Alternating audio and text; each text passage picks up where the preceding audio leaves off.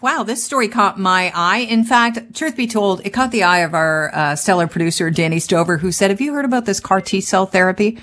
Interesting story. There was a gentleman with blood cancer. The prognosis was not very good. Basically, he was getting his affairs in order.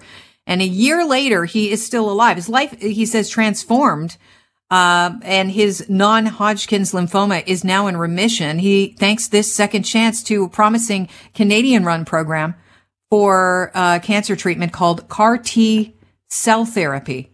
And he became one of the first patients to participate in a national research program. Here to talk about it, Dr. Natasha Kekri, a hematologist and lead researcher at the Ottawa Hospital. Welcome to the show. I'm so happy that you could spare some time for us. Hi, thanks for having me. So what is CAR T-cell therapy? So this is a new immune therapy we have for cancer patients where basically we learn how to harness and manipulate the immune system to have a patient's own immune system attack their cancer. So for CAR T-cell therapy, we take the patient's T-cells, which is a part of their immune system, and we re-engineer it in the lab so that it can specifically target a protein on that patient's cancer cells. And that's what the CAR is. It's the part that allows it to attack and kill these cancer cells. So that's what CAR T-cells are. When you say you re-engineer it, can you explain what exactly is happening in this most simplistic form for people like myself that don't understand what could be happening in that petri dish?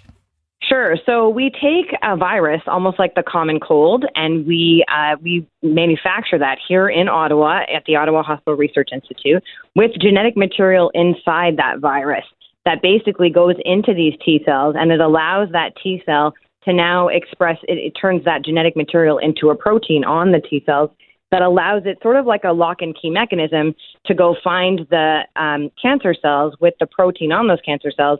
And it allows them in a lock and key sort of way to attach to each other so that the T cell can then kill that cancer cell. And so that's what we've been doing in this CAR T cell program. It allows us really to just mark those T cells to specifically go and find those cancer cells. Where did the idea originate to, re-engineer cells to, do this in the body? Yeah, so the technology for this type of therapy goes back to the 80s, actually, in Israel, but it didn't really get any attention until some big American centers picked up this idea about just a decade ago. And in Canada, what makes our program different and unique is that we're trying to do it in a way that is feasible and sustainable for Canadian patients, because something as complex as CAR T-cell therapy is very complex to administer. It's very complicated to run these trials. And until now, Canadian patients have not had access to these novel clinical trials for something that could be the next breaking thing for their cancer. And so our research program allowed us to do this in a domestic capacity and in a feasible capacity for our Canadian patients on a clinical trial. So does this actually kill all the cancer cells in your body? Like, will you be cancer-free after a treatment like this? Yeah, so we hope so. So most of the patients who have been treated with CAR T-cells have mostly failed all standard therapies, including things that are aggressive like a stem cell transplant. And so those are patients who, unfortunately, universally succumb to their disease.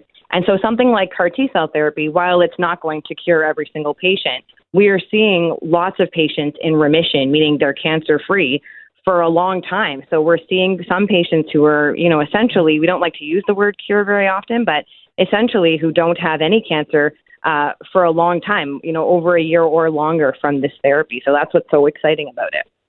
So do you have to have a pretty robust immune system in order to lead to the success of this CAR T-cell therapy?